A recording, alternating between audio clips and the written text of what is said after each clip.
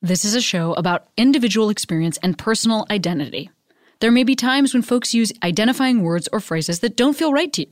That's part of what we're exploring here. Please listen with an open heart, and as always, I welcome your polite, engaged feedback, and I encourage you to continue the conversation in your own life and with your own community. Welcome to Query.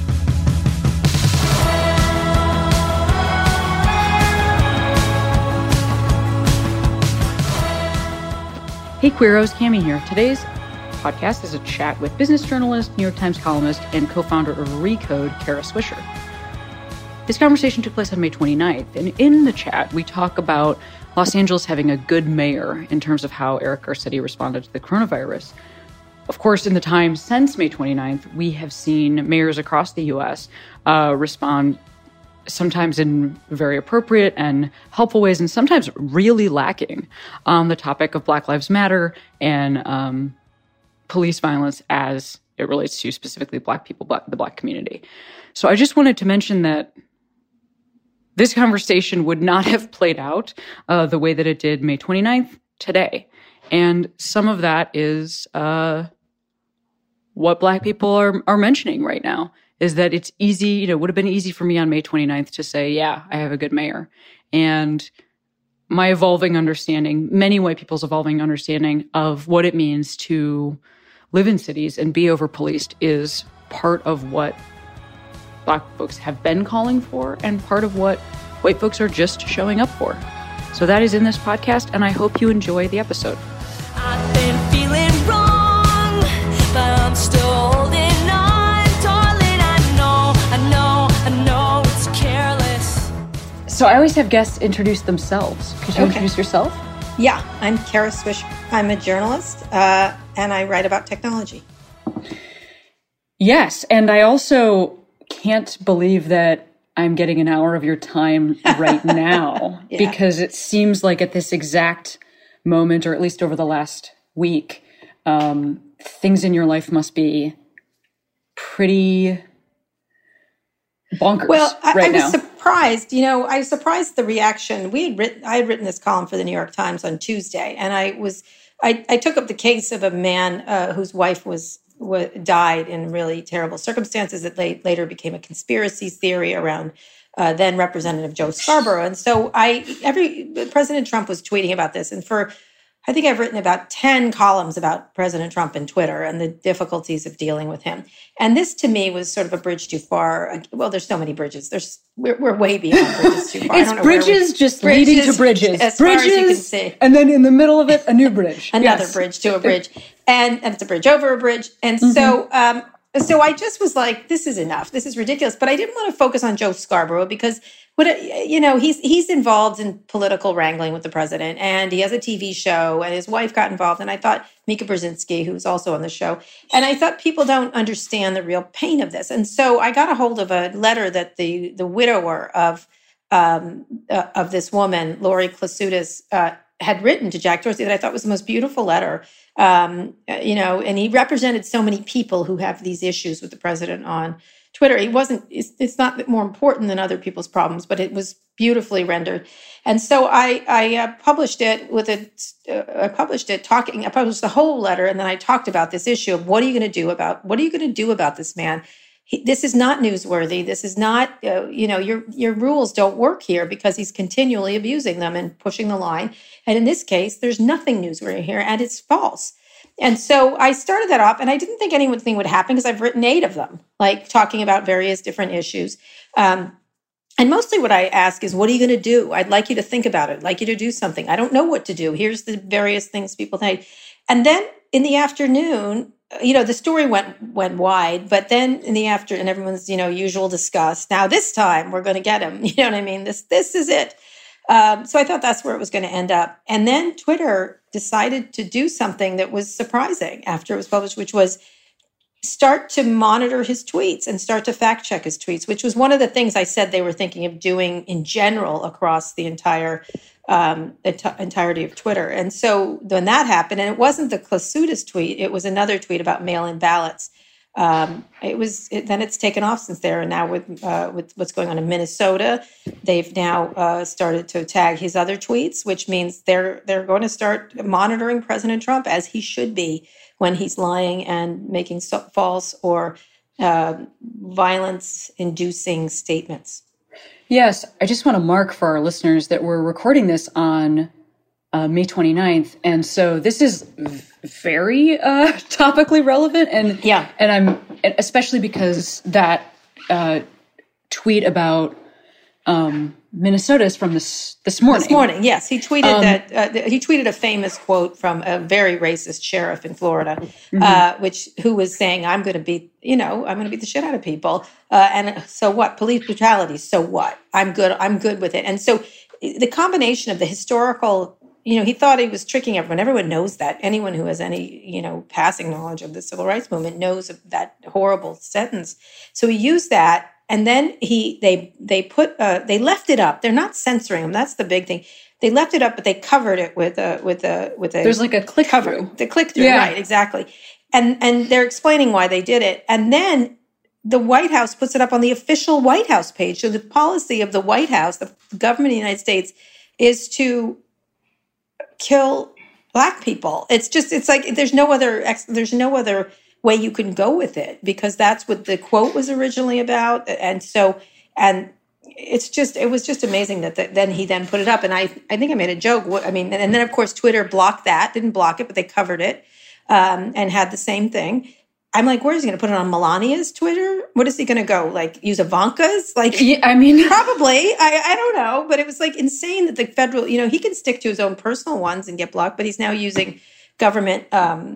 He's using the government to propagate, which is just absolutely clear racist sentiments.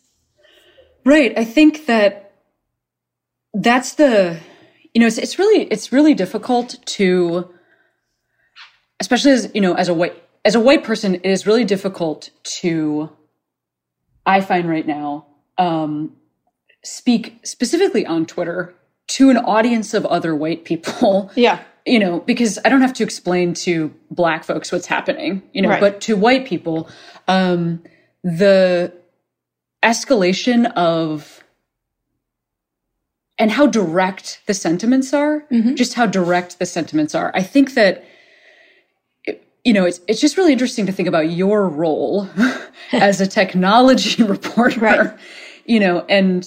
And that now you are going to be important in, participating in the civil rights movement. Like that's because of how he has used Twitter. Yeah, like it's a very interesting. I think technology is now everything for us. Like look through this pandemic, it's become, whether you're talking about facial recognition, which is all about civil rights, with privacy, data collection, your right to your data, all these issues that technology, for years I've been writing about the intersection of technology with everything, whether it's sports, whether it's entertainment, and suddenly we're watching everything and there's no more movie theaters, or Amazon's prevailing and there's no more Main Street, although that had been happening for a long time pre-Amazon. So everything tech touches has societal implications. And it's like the television or radio or the telegraph. They're not just technologies. They are society changers. The car is a technology. It changed our country drastically by allowing people to leave small towns and go somewhere else. Every technology has societal implications, whether it's the cotton gin, whether it's the manufacturing, the printing press. So that's how I look at it. Yeah, that makes a ton of sense. Yeah. I think it's also, one thing I'm thinking about is if he is defeated for re-election, that Twitter could become an interesting space in a different way. Because right now, the White House and the seat of political power in this country is sort of co-signing what he's saying on his personal account.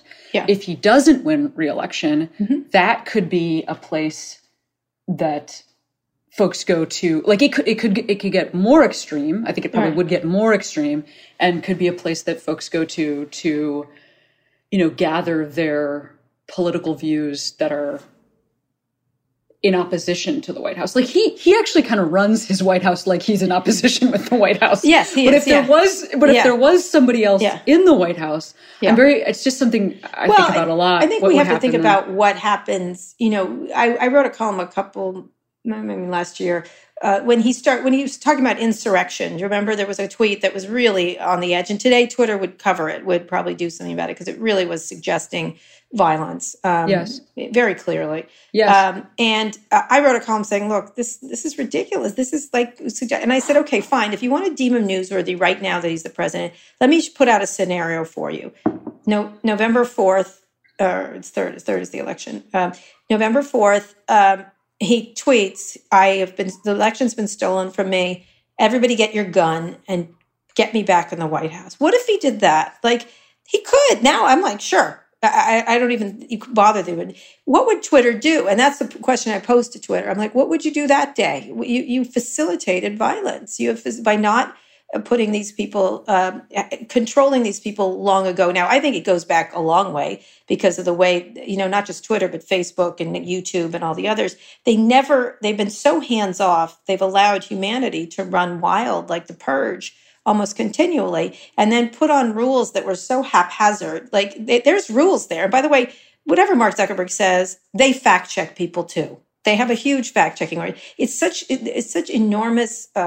His arbiter of the truth bullshit is not true. They do it all the time. They make decisions every day, and so they sort of do it haphazardly and not completely, and then they back away from it, and so nobody knows what, and therefore people like Donald Trump and previously Alex Jones can thrive and take advantage of the system and game it, and that's what's happening. And let me just say, on the other hand, you have wonderful creativity. I mean, look at this pandemic, all this comedy online, all this people being funny, people putting up. There's so much exciting creative activity on there. You can begin to glimpse how good it could be when used properly. You know what I mean? When used well, I guess, not properly, well. Yeah, I mean, there's a financial incentive for companies to keep heightened material on there, because that's the type of stuff that fuels people staying online longer and coming back, and there's study staying after on the study. Site. Yeah, there's study. I mean, the Wall Street Journal story this week talked about these studies that Facebook does, which absolutely prove that they create polarization. Not that polarization didn't exist before, but they make it worse. They amplify it. They weaponize it. And the very first column I did for the New York Times, I talked about the weaponization and amplification of stuff. It's not the same as a billboard. It's not the same as an ad on a TV. It's amplified a zillion times. And so, and the second part that they don't pay attention to is that everyone talks about, how did this happen? They were built this way. These systems are built it's like asking why liquor makes you drunk. Guess why? Because it's built that way.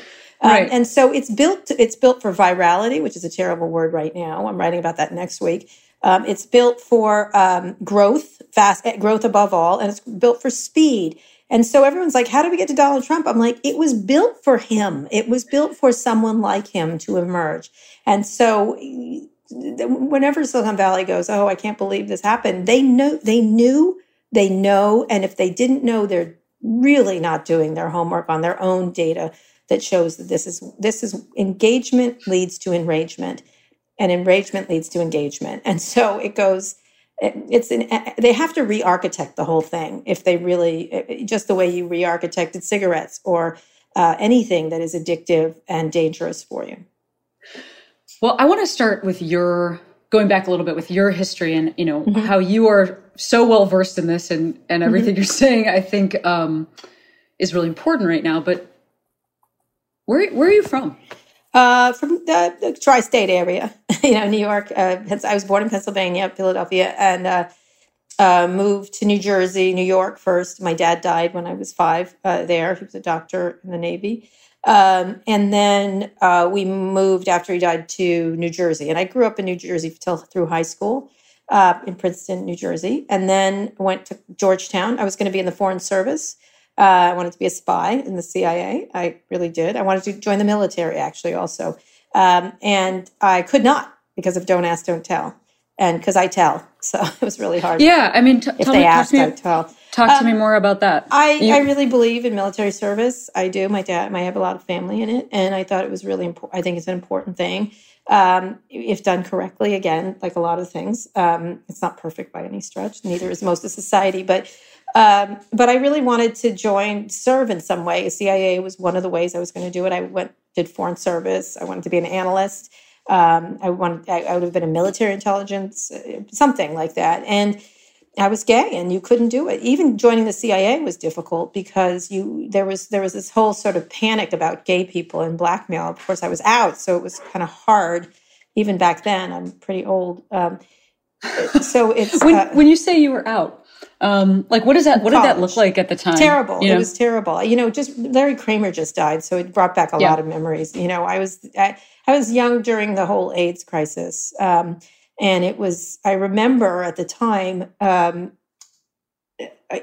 enough is one thing the gift Larry Kramer gave us. There's a lot of controversy around how difficult he is and this and loud and angry. And I'm like, his anger was so critically important to, there were a lot of other gay people at the time who were like, calm, let's not upset the straight people. Let's just be look good. Let's not be bad. And he was sort of this voice of just pure unadulterated anger, and so was ACT UP. And I remember that push-pull at the time between sort of the establishment gays. I don't know. I wasn't part of either of the groups, but I remember thinking ACT UP was absolutely right in being angry. And so I was angry during the AIDS crisis. I started to get really angry, but I couldn't join the military, that I couldn't do these things. And by the way, that was perpetrated by Bill Clinton. So thanks, Bill, for that. You were in D.C. at the time? Yeah, I went to Georgetown. Right. But did you stay after graduating? I did. I worked for the Washington Post. I did different jobs, but I had hoped to, and I went to Columbia Journalism School. But the idea of going into the CIA at the time, or going without being closeted, or going into the military without being closeted, was not something I could do. I didn't think it was correct either. That strikes me as very interesting also because I don't know if I've actually spoken to, for this podcast, I don't know that I've spoken to anybody who lived in DC at that time. Because I think of a lot of people as living in New York, and sort of some of what you're talking about, I think folks were, there's like the very active ACT UP type person. There's the person who's maybe passing and they're having some sort of Wall Street existence, know. But DC seems specifically interesting to me because I'm just imagining there would be really no way, because of what, DC's company town, but the company is politics. And I can't really imagine there would be an out gay scene. What did it look like? There was. What were folks doing? Just the gay things. They were on 17th Street at the time. It wasn't like San Francisco or other places, but there was a pretty active gay scene. I think it was, people were out. I was out for most of my 20s, for most of my early 20s, but it was hard. I have to say, I had difficulty with my family. This was people, today's, I don't want to sound like you people don't know what it was like, but it was terrible to be in the closet. It was terrible to worry about threats. It was terrible to have to, come out to every single person. And, it takes its psychic toll. And in many people's cases, physical toll for people. I didn't ever feel any danger necessarily, but it certainly was ever present. And so, there was a pretty, as in most cities, there's always an active gay scene, even back then. But it was just beginning because of AIDS. I think everybody, I did the AIDS quilt when they put it on the mall. I don't know if you remember that. They put the whole thing on the mall right in front of the Capitol building. And every day people had to go and fold it up. And I was one of the folders. In the morning, they unfolded it because of the dew. They couldn't get it on these things. I don't know where that quilt is now, actually. But it was enormous. It was such a beautiful articulation of the death, what had happened, the tragedy of what had happened. And so I was one of the folders. You had to do this it was quite lovely in terms of, it was almost military how they did it. You threw it up and you pulled it down, and then you did this sort of nobody wanted to walk on these because they were graves essentially. And so everybody folded it every night. And so I was one of the volunteers that did that. And I remember seeing the whole thing laid out. It went on and on visually. You can go back and look at the pictures of it. it was one of those moments you're like, this is fucking ridiculous that we're not out. This is fucking ridiculous that we're putting up with this. This is ridiculous that we're going along with it. And it sort of made me angry in a really effective way. And then the second thing to happen was Angels in America, Tony Kushner's play. I wrote about theater for the Washington Post when I was here, and I went to see it 7 times. It's a long play. It's a 2-part Yes, it is. play. Yeah, I went to see it. It was such an important play because it really was. It was articulating all those issues around AIDS and about Roy Cohn, who, of course, as it turns out, was Trump's mentor to Donald Trump. Yeah. I know. I mean, it really does. The circle eats itself, essentially. So anyway, so it was a very important time to start to be angry in the right way, like angry and effective. I don't mind anger for just anger's sake. That's fine too. But it really started to to articulate for a lot of people why we couldn't live silent lives anymore, which is a line from that play.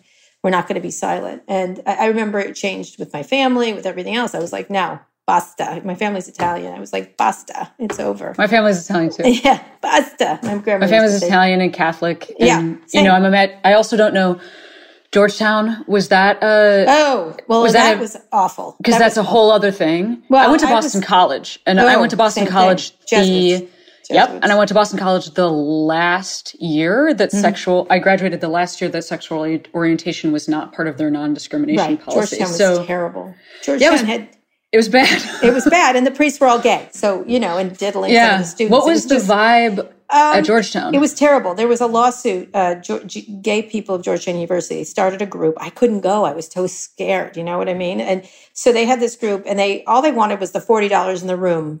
That any group has, and they wouldn't give it to them, and it became a lawsuit when I was there. It was terrible. That they wouldn't give them the Catholic Church or people who ran church wouldn't give them acknowledgement or the money that every other group got.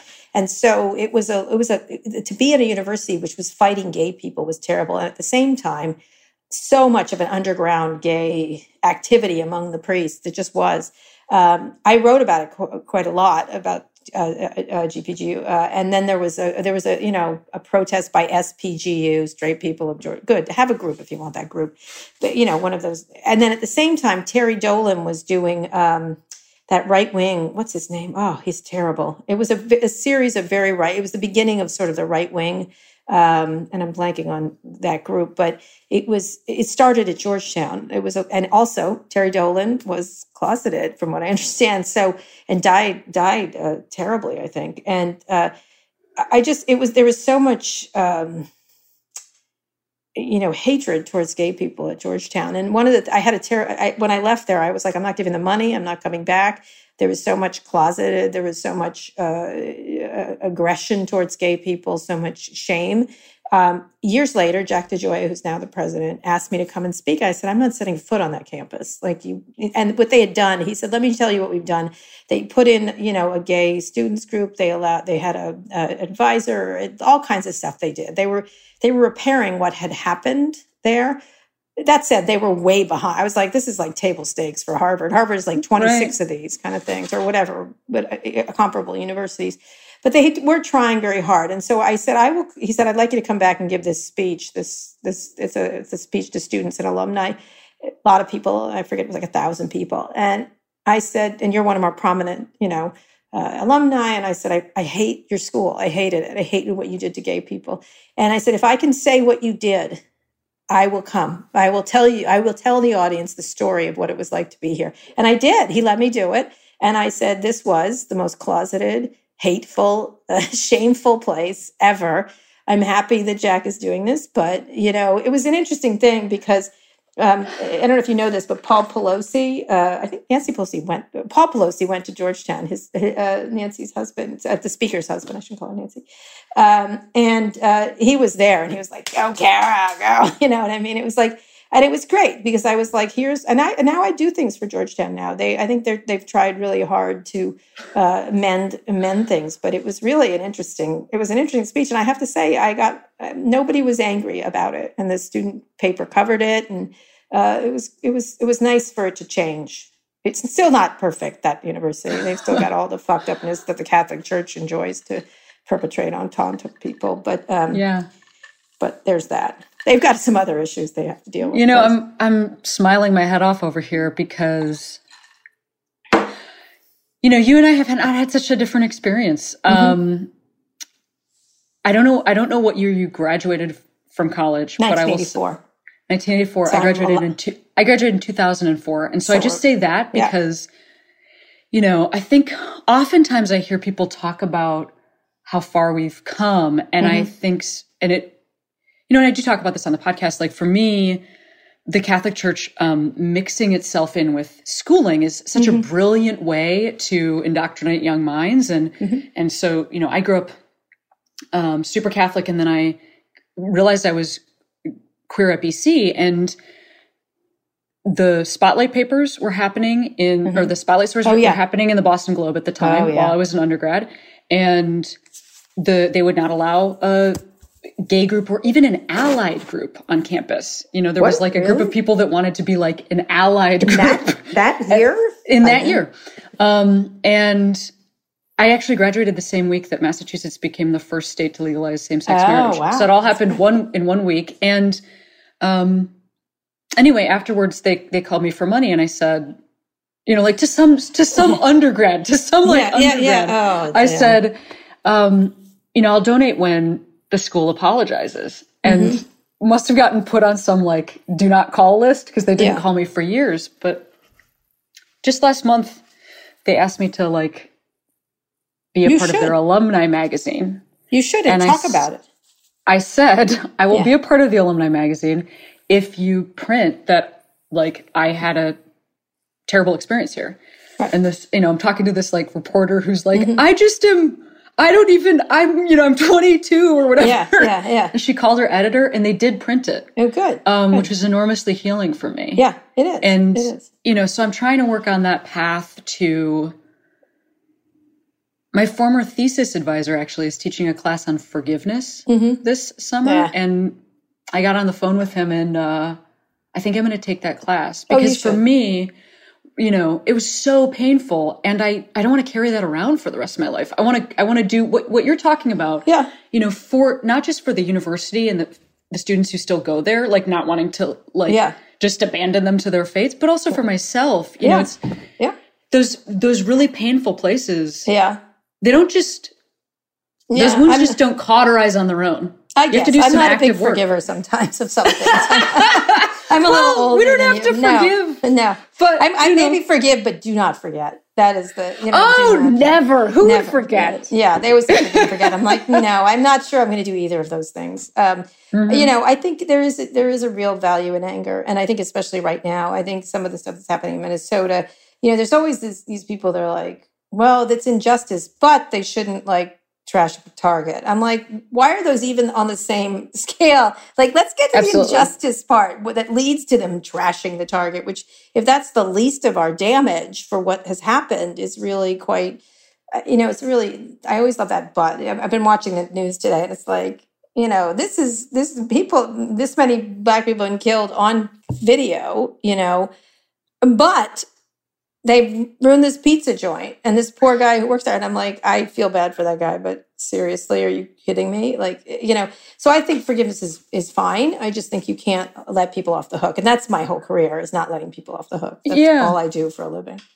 I hear you. I think for me, I'm trying to figure out, you know, how much anger is useful, like you said, as a motivator, and how much anger just hurts me, you know? So that's the part of it that I'm curious about healing, not somebody else's shit. Like, they can deal with their own stuff, but more so just being tough on people. Like my mom and I have been very tough on her. You know, I have children, so I don't even tolerate it. But even when I was younger, when she would buy better presents for my brother's girlfriends, I'd be like, you need to take them all back. They're not equal.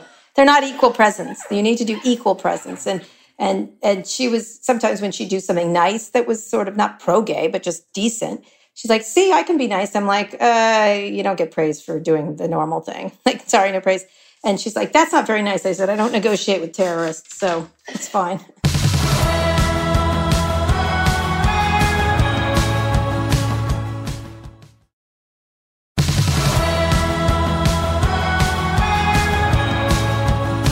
I hear what you're saying. You are also a very successful person, and you have run in some like I hang out with pretty fancy important people. circles. Yeah. And so my question is, if you're a queer person who has this anger and this like sense of justice, I think many of my listeners would probably wonder how you get to be in those circles. Because I think anytime you're a marginalized person, it's related to what you were just talking about Target. Anytime you're a marginalized person, the thing that people tell you is like, chill out so that you can be part of the bigger circles. So what is your experience with this? I say no. I think you shouldn't do that at all. Like, I think that, in fact, tell me how. I have an idea of writing a book called No is a Complete Sentence. You know what I mean? Like, you can actually, I feel like people do not articulate what they want very clearly. I think they tend to compromise themselves and compromise, everyone's like, what's your secret to interviews? I'm a really good interviewer. I do a lot of big interviews. I'm like, I ask what is in my head. I don't like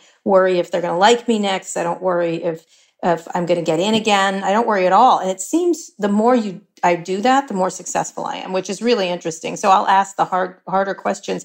I don't care if I talk to them again, but I end up talking to them again. You know what I mean? Because I think, to my mind, really smart people like smart questions. They like people that don't hold back. They like people that are genuine.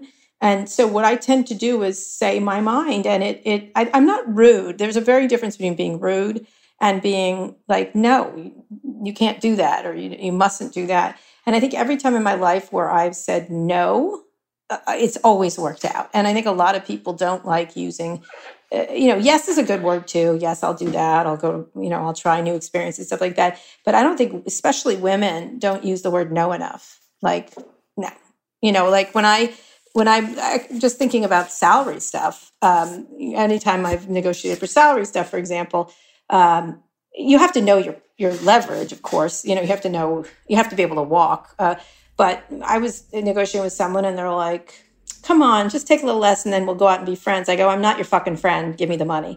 Like, and they were like, oh, I said, why would you imagine we're friends? I work here, right? I'm not your friend. I don't want to get along with you. I would really like the money. That's what I want, and then we could be friends if you'd like to be, that's fine. And has there been a moment that this hasn't worked? No. This like overall strategy? No. This works for you. This has historically always worked for you. Always works. Always works. It's really interesting because, I think I have a level of charm, I think, that I use when I do interviews and things like that. And I'm also can be very funny. Like when I'm not like you funny, but I'm pretty funny in interviews. People are surprised. And so one of the things that I always feel you have to be really prepared. You got to know your stuff. And then you have to ask the question everybody wants to know, or what's on your brain. But I tend not to be, rude. I tend to be forthright. You know what I mean? There's a difference between the two. And I tend not to be, I tend to be tough and fair, but not snarky and cheap shots. You know what I mean? There's a big difference. And some people don't toe that line very easily. So I think it hasn't so far so good in terms, and I'm pretty old in saying those things. And I think the same thing has happened like when I got married way earlier than other people, did the gay marriage thing, although I used to always joke that only gay people wanted to get married and go into the military. But I did the gay thing really early, and everyone's like, you can't do that. I'm like, yes, I can. I'm going to do it. Why? It's that. Or I had kids a lot earlier than other people. I just had another baby. I had a lot of people like, you're old. Why? You can't have a baby. I'm like, yeah, I can. Fuck you. Like, that's what I want. And so I think a judicious combination of yes and no is critically important to success in life. That's a long way of putting it. I mean, I hear everything you're saying, and I also think about the moment, like the actual week in the US in which we're speaking, and how, your education, whiteness, how all of that plays into what you're talking about. And when you talk to, because I know you, you're interfacing with people all the time. I am clear that some people can't do that. Like, absolutely. So what would you say to those people? Like, I just feel like you're such a, successful person, I there's have got to be advantages something other people do not have. I mean, I have less advantages than a white guy, more advantages than a, you know what I mean? It's you can stack rank these things very easily. Like I have more advantages because I'm educated. I have more advantages because I have a successful career and things like that. I know I can call people. I know I've created a network over the years. I think the difficulty, I can't even underscore, like the reason why I can be like that is because I think about people like a young girl in Syria or someone in Minnesota that's caught, you know, with policing that is brutal. They don't have choices that I have. And so when I think about my choices, I'm like, they don't actually have choices. I actually have choices. And that's what I'm talking about when I make decisions. My decisions, everyone in that have relatively good lives in the United States have a lot more choices than they think. They just, for some reason, they don't think, especially if you contrast them to people who don't like that. When you're in a situation, I can't even begin to speak for people who live in those neighborhoods of Minnesota. I think or anywhere, it's not just Minnesota, it's everywhere. I think one is to have allies like me and others speak out. Obviously, that's one thing, but that's not going to solve the problem. I think elections, voting, organizing, the basic things that, you know, people like Alexandria Ocasio-Cortez and many others talk about is what's critical, is to seize power and hold it and hold the power and to allow some change and be part of knowledge that it isn't going to happen as quickly as you want to. And it isn't, you know, when you look at what's happening in Minnesota and you think about the civil rights era and all that those people sacrificed, it doesn't feel like you've made much progress, right? Or the progress has gone underground. Or when you see, we thought that their white supremacy was over, but it's not, right? It's not. It sort of rears its ugly head, and now it's living in the White House. It can be disheartening. So I don't quite know what to say, except that it is disheartening, and you still have to get up and try to change it. I don't know any other way except moving forward and pushing, you know, again, I'll quote Angels in America, the world always spins forward. I think it happened with gay rights, right? It happened, you know, when I was young, you couldn't get married, you couldn't have children, and then you could. And that changed really quickly. And having lived through when you couldn't and when you were closeted to today, I can't even believe that that was happening back then. So I have seen progress, at least in gay rights, for sure. That's my life. So I do believe that change, you know, can absolutely happen. It's just, you know, but it's not an easy transition. And around racial issues in this country, it's the stain of our country. It's the continuing stain of this country, and the continuing agony of this country is the race relations and income inequality. And they don't necessarily go hand in hand, but right now with all I cover wealthy people, the wealthiest people on planet Earth in the history of the Earth. And one of the things I always talk about is that they have to realize that away from their tech stuff and the things they invent, their biggest challenge is income inequality. And the way they're creating gig jobs. Now in the pandemic, people don't have health care. People don't have benefits. People don't, it's like, it shows you what happens when we create these economies where we have Uber drivers that have nothing but the next ride, right? And so the people I can write about those issues because the people that are inventing the things I write about have created the situations or helped been part of creating the situations that we now find ourselves in around income inequality, jobs, healthcare. They're all systemically linked together. Do you have an idea? I mean, this is right. Nobody's going to be held accountable for, but I feel like, so I'm walking down the street in my neighborhood and I just saw the first restaurant that is like fully for sale. So many places haven't even opened yet to, put their like, actually we're done now signs out.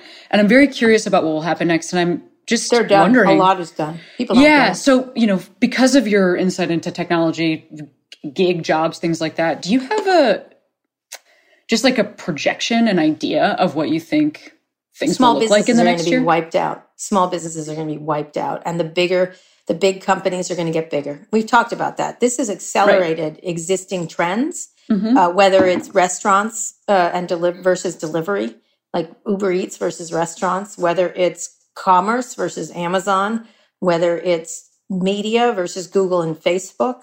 The bigger are going to get bigger. They're never going to be stronger than they are. They're going to suck up every little bit of oxygen in terms of advertising, in terms of recovery. And they have enormous piles of cash to rest on until the things get better. And when things get better, as inevitably they do, they're going to win everything. Meanwhile, small businesses that can't avail themselves to VC funding or things like that, most businesses have only a couple months of money, cushion. So that's done. And so it'll have iterations through commercial real estate, office real estate, insurance. It iterates throughout the economy, which means it'll start affecting everybody. And so if you're a small business, you are facing a really difficult transition right now if you survive it all. I mean, it makes sense to me that, yeah, of course, something like a mom and pop shop, and then now everything is a Walmart. Like I can see that projection, and I can see it in our past anyway. But I think about some place like a gym or a movie theater or a barber, like a specific service provider. Do you have any thoughts about what will happen for folks who do that sort of work? Well, they'll come back. People need them, right? But there's things will change. Now a lot of people are used to working at home, right? Mm-hmm. That's good. Like all the tech companies are now work at home. We're good. What does that mean for commercial real estate in San Francisco? Not good. And then what does it mean for the deli on the corner? What does it mean for the hair cutter on the corner? What does it mean for the dry cleaner? What is it? It starts to mean things as people do that. And so we've started that trend. The work from home trend is something that now there'll be more businesses related to it, but not these businesses. That means those people get displaced into something else. More delivery people. That means more gig workers. That means less people with healthcare. That means, you know what I mean? You can iterate around these things, or more automation, because we have to virus proof our distribution chains. That means more automation, more AI, more robots. Well, that means fewer jobs. Where do those people go? It's not unlike what happened when the manufacturing revolution happened. People were on farms. Most people worked on a farm in this country, and then they didn't. You know what I mean? And everyone acts like, oh, that worked out well because there were more jobs. Well, sure, but the economic dislocation, the societal dysfunction during that time was vast. And so that's exactly what we're going through, which has been accelerated by this pandemic. So I don't think people realize how because of existing trends toward automation, AI, robotics, self-driving, it's going to accelerate in a way that I don't think change has happened this much since the manufacturing revolution, the industrial revolution. No, I would agree with you that I don't think that people realize that this is what's going to happen, because I also don't think people realize what's currently happening. The idea of, well, and like not having a central news source, a reliable news source, a reliable government, or a reliable federal government that's imparting truth. I mean, I have even, I live in Los Angeles. The difficulty that I have had trying to figure out what the regulations are in my own city. I know so many people feel that way, and it's in my own county. And then, and I even think I have a governor who's been doing an amazing job. You have a good governor. You have a good mayor too. So that's what it's like in this system. And I have access. I have all the technology, in the world to try to figure things out. But it's so opaque right now that I think it's really confusing. It also has the layer of the fact that this is going to be a no vaccine situation for a long time. Yes. Think about it. I don't want to compare it to AIDS, because AIDS is one of the greatest tragedies of in my lifetime. One of them, in terms of the people it took and how devastating it was. But this is everybody. And that's what people don't get, is that this is a society that's going to have to cope with a very different way to operate until either it herds itself out, with herd immunity, or we get the vaccine. And both those things are quite far down the road. And so, yes, I think what's really sad about this country compared to many other countries, now vaccines are what they are. They replicate. That's what they do. That's their job. And so they're only doing their job, right? They're only doing what they were designed to do by whoever designs things, I guess God or whatever. And the reaction to it is very different. And in our country, you've decided deaths are okay. We're okay. with that, with a certain level of death. And that's very in keeping with brand USA, because Absolutely. that's the same thing. That's the same thing we do around guns. Like, yeah, people die, but we're good with it. Same thing here. Yeah, people die, but you know what? I'd like to swim in Lake of the Ozarks and drink, a beer. Okay, and give someone possibly a virus. Yeah, certainly. I mean, it has implications for my whole field that are really interesting. Oh yeah, because, what are you doing? You can't travel. Yeah, I can't travel, and live performance, I think, is yeah. That's not gonna be where people. Well, it might be where some people, flood back into theaters. But do you want to? I'm not going to be the person that does that, and so I think it's going to mean a big pivot in terms of what I do for a living, and I also am in a privileged position where, like, I have some options about what that might look like. Yeah. But it is wild to think about, this whole field won't exist for a while. And I don't think I'm the only field where that's true. But people have trained, and it's just, nope, that's not a job right now. Mm-hmm. And that's a pretty interesting development. I've never experienced that before in my life. I also am curious because, earlier in this conversation, you're talking about Nancy Pelosi.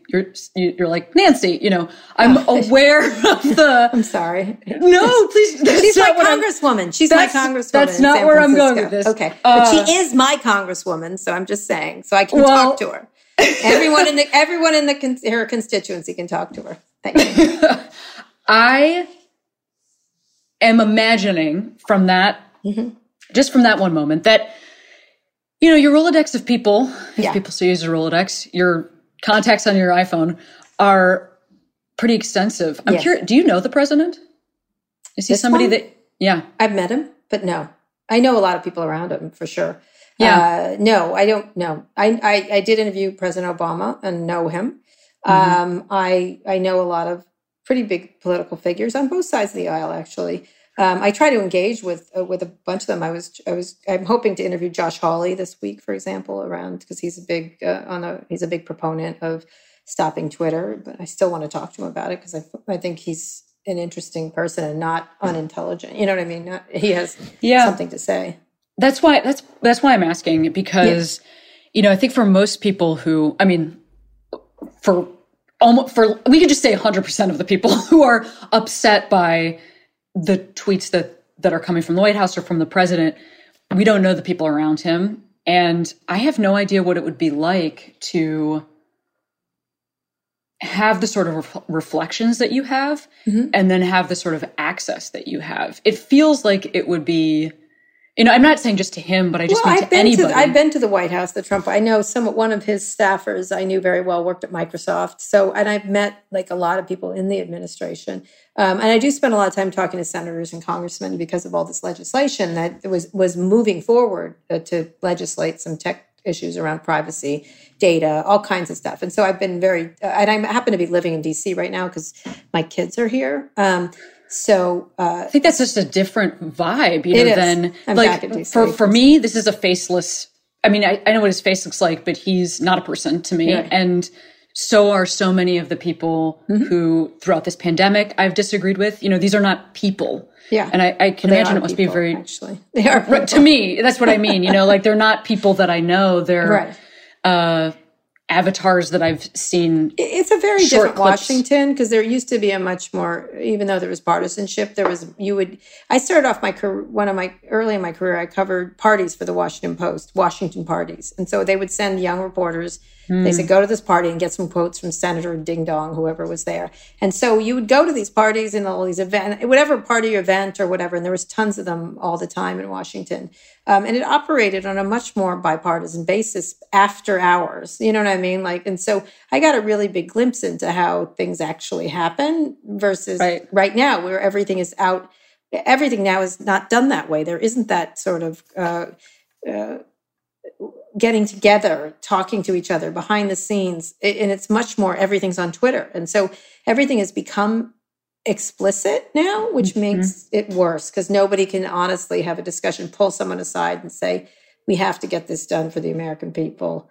What can you give on? What can I give on? That seems to be gone now. But I remember covering it at the time and I was fascinated by the behind the scenes versus the in front of the scenes. They, yell at each other, and then behind the scenes they'd have drinks, and they'd be like, "I thought they hated each other." Of course we don't. Right.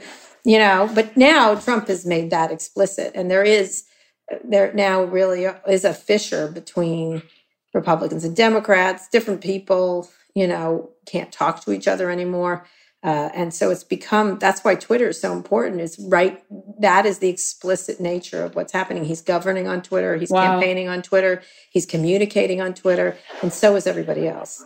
Do you feel like you can talk to people on both sides, or are people turning you down? Oh, no, not at all. No, people tend to. I think they're intrigued by me. They're like, I've heard of her. Like, I like to, a lot of people sometimes are like, I'd like to go around with her. I'm like, okay. Like, I can beat her. I'm like, no, you can't, but all right. Just the other day I was debating with someone on Twitter. He's a Navy SEAL. I'm going to meet him. I've decided I'm going to meet him. And we've now started to be like, he's like, you don't know anything about the military. I said, I wanted to be in the military. My dad was in the military. I would have liked to have done it. And then he goes, well, you have cool glasses. I'm like, yeah, I do. And then it was like, and now I'm going to meet him. I'm going to meet him. I'm surprised. 2 years ago, I started when Anthony Scaramucci was press secretary for New York Minute, right? He was offensive to me, and so I started I said, I called Hey Scaramucci, and I would like strafe him on Twitter, like strafe him, and they were funny insults, but they were insults nonetheless. And I have really bad eyesight, and I was at a party I think it must have been in San Francisco, and this person came at me, and it was like a blob because I didn't have my glasses on, and was doing this, that's all I saw. And it was tiny. And I was like, who is coming at me? And it was him. And he goes, you're funny. You're mean, but you're funny. And I ended up talking to him. And then I put him on the podcast, and it was great. And now he's obviously changed his tune rather significantly, in terms of being opposed to the president. But before, he was his biggest booster. So that was I was like, I can't believe, one, I have Anthony Scaramucci on my podcast. Two, I like him kind of, even though I find some of his, what he has done, loathsome. And it was really interesting. So I ended up like talking to him. I know George Conway, who I think he's also become opposed to the president. I just did a podcast with Joe Walsh, who used to be, awful. And I said that on the podcast. I'm like, I can't wait to get back to hating you. I'm really excited, on real issues, on issues we can have a debate upon. So I think a lot of people, they do. They tend to, unless they're ridiculous and hateful, and then I won't talk to them. I do like to engage people in ideas. I will engage a lot more people in ideas than most reporters. I don't want to immediately say I won't talk to you. I think that's a very unusual position to be in right now. Well, as long as you give them a hard time, like some of the people that come on, on some of the cable shows, they don't push back on them at all, and that annoys me. Like they have people on, and they like Nick Mulvaney will say something loathsome, and the reporter goes, and I'd be like, what the fuck did you just say? I'm sorry. What do you think that is? Is that like a corporate constraint? No, not at all. No, lack of intellectual curiosity. What stops that person? I think they just want to get them on a next time, and they don't want to anger them. Mm-hmm. I guess. I don't know. It's not corporate. It's not that. It's that they're so used to this ridiculous political game that when people start to say loathsome things, it's as if they're saying something that's just typically political. Right. I mean, that therein lies the pretty interesting catch-22 of an old system that used to work, now trying to adapt to completely different conditions. Which is why what Twitter did was great. It's like, stop pretending this is normal. Mm-hmm. This is loathsome. Right. And it's loathsome, and we have to do something. And then also have the language to talk about. It's not censorship. It is fact-checking. Like, don't let them do that. And when they say free speech, say, actually, the First Amendment. And then you say, no, the First Amendment doesn't say that. What it actually says, and let me read it for you, is Congress shall make no law, not Twitter shall make. Twitter can make a law. So can Facebook. And then they're like, no, absolutely. No, I have free speech in the Constitution. I said, no, you don't actually. Technically, Congress can't stop you. There can be no laws to restrict your speech. But when you go into Disney World, you need to wear clothes. You just do. Nudity is free speech. you just can't go to, but are you angry because people can't go to Disney World naked? I don't think you are, but, so anyway, you just have to be able to push back on people. I think that's what a lot of our media is not used to, really pushing back on people when they say outlandish things. And I think it's a drip, drip, drip with Trump. He starts insulting Mexicans, which you're like, oh, you don't want to say anything. And then he insults people, differently able people. Then he insults, shithole countries. And then he insults. And so you sort of let it go and let it go and let it go. This time, it's the worst thing he ever said. Well, it isn't. No. Isn't. And he uses Twitter. That's why where I come in. He uses Twitter as his medium for doing that, because it's twitchy, it's fast, it's all id. Every bit of it is id. And so that is why he does so well. I mean, it certainly is an interesting time to be talking about censorship is something that has wetted my whistle for a bunch of years, because as a comic, sure, it is remarkable to watch dude comics who have had a ton of success just being shitty get feedback and respond from such a place of feelings that feedback feels like censorship. It gives me a real understanding of like the white male experience. Yeah. Because I understand what it's like to be white. I also understand what it's like to have this haircut. I also understand what it's like to, walk through the, oh, thank you. I mean, I look amazing, but it does sometimes draw attention in a different way, And so I think to watch the floundering of a comic who's never been questioned and the pulling out of the free speech narrative is fascinating. I think comics should have a wider berth sometimes. You know what I mean? In some case, I agree with you, but I do think there's something in comedy and satire that deserves maybe a slightly more tolerance. Although I get it's a really tough line because some of them just can be offensive.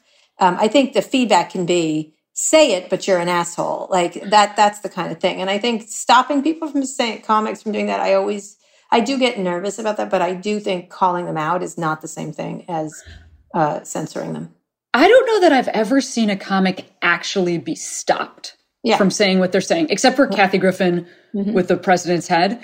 Yeah. I don't think I've ever seen anybody be stopped. I think what I've seen is people get feedback, or I've seen people be dropped from a paying gig. Right. So this club doesn't want you because of a thing you said. That to me feels like a business worrying about its bottom line. Yeah. And that is, well, how do you patrol that? How do you say you don't. We actually have to say this business has to risk their livelihood because what he said is okay. And that's what I think is interesting about that topic is I've never seen. For you guys is do you really need these live venues as much? I mean, look at Sarah Cooper and some others. I did a podcast with Sarah Cooper 2 years ago and she left Google. She's actually a Google executive, which was interesting. And so that's why I did a thing on her. I'm like, wow, someone leaves Google to do comedy.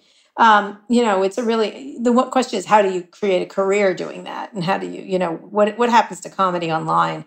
Is really interesting to me. We've been moving in that direction for such a long time, but it is, but right now is very different. So, 2006, YouTube and Twitter are created. And at the time I was living in Chicago, I was cutting my teeth as a comic. And the idea that you would, comedy is like this merit-based thing where you're supposed to get your licks in. It's like a trade. You have to learn by doing, and you have to learn by doing the way that the men say you so sometimes there'd be somebody who's like a mom. She couldn't do 27 open mics a night.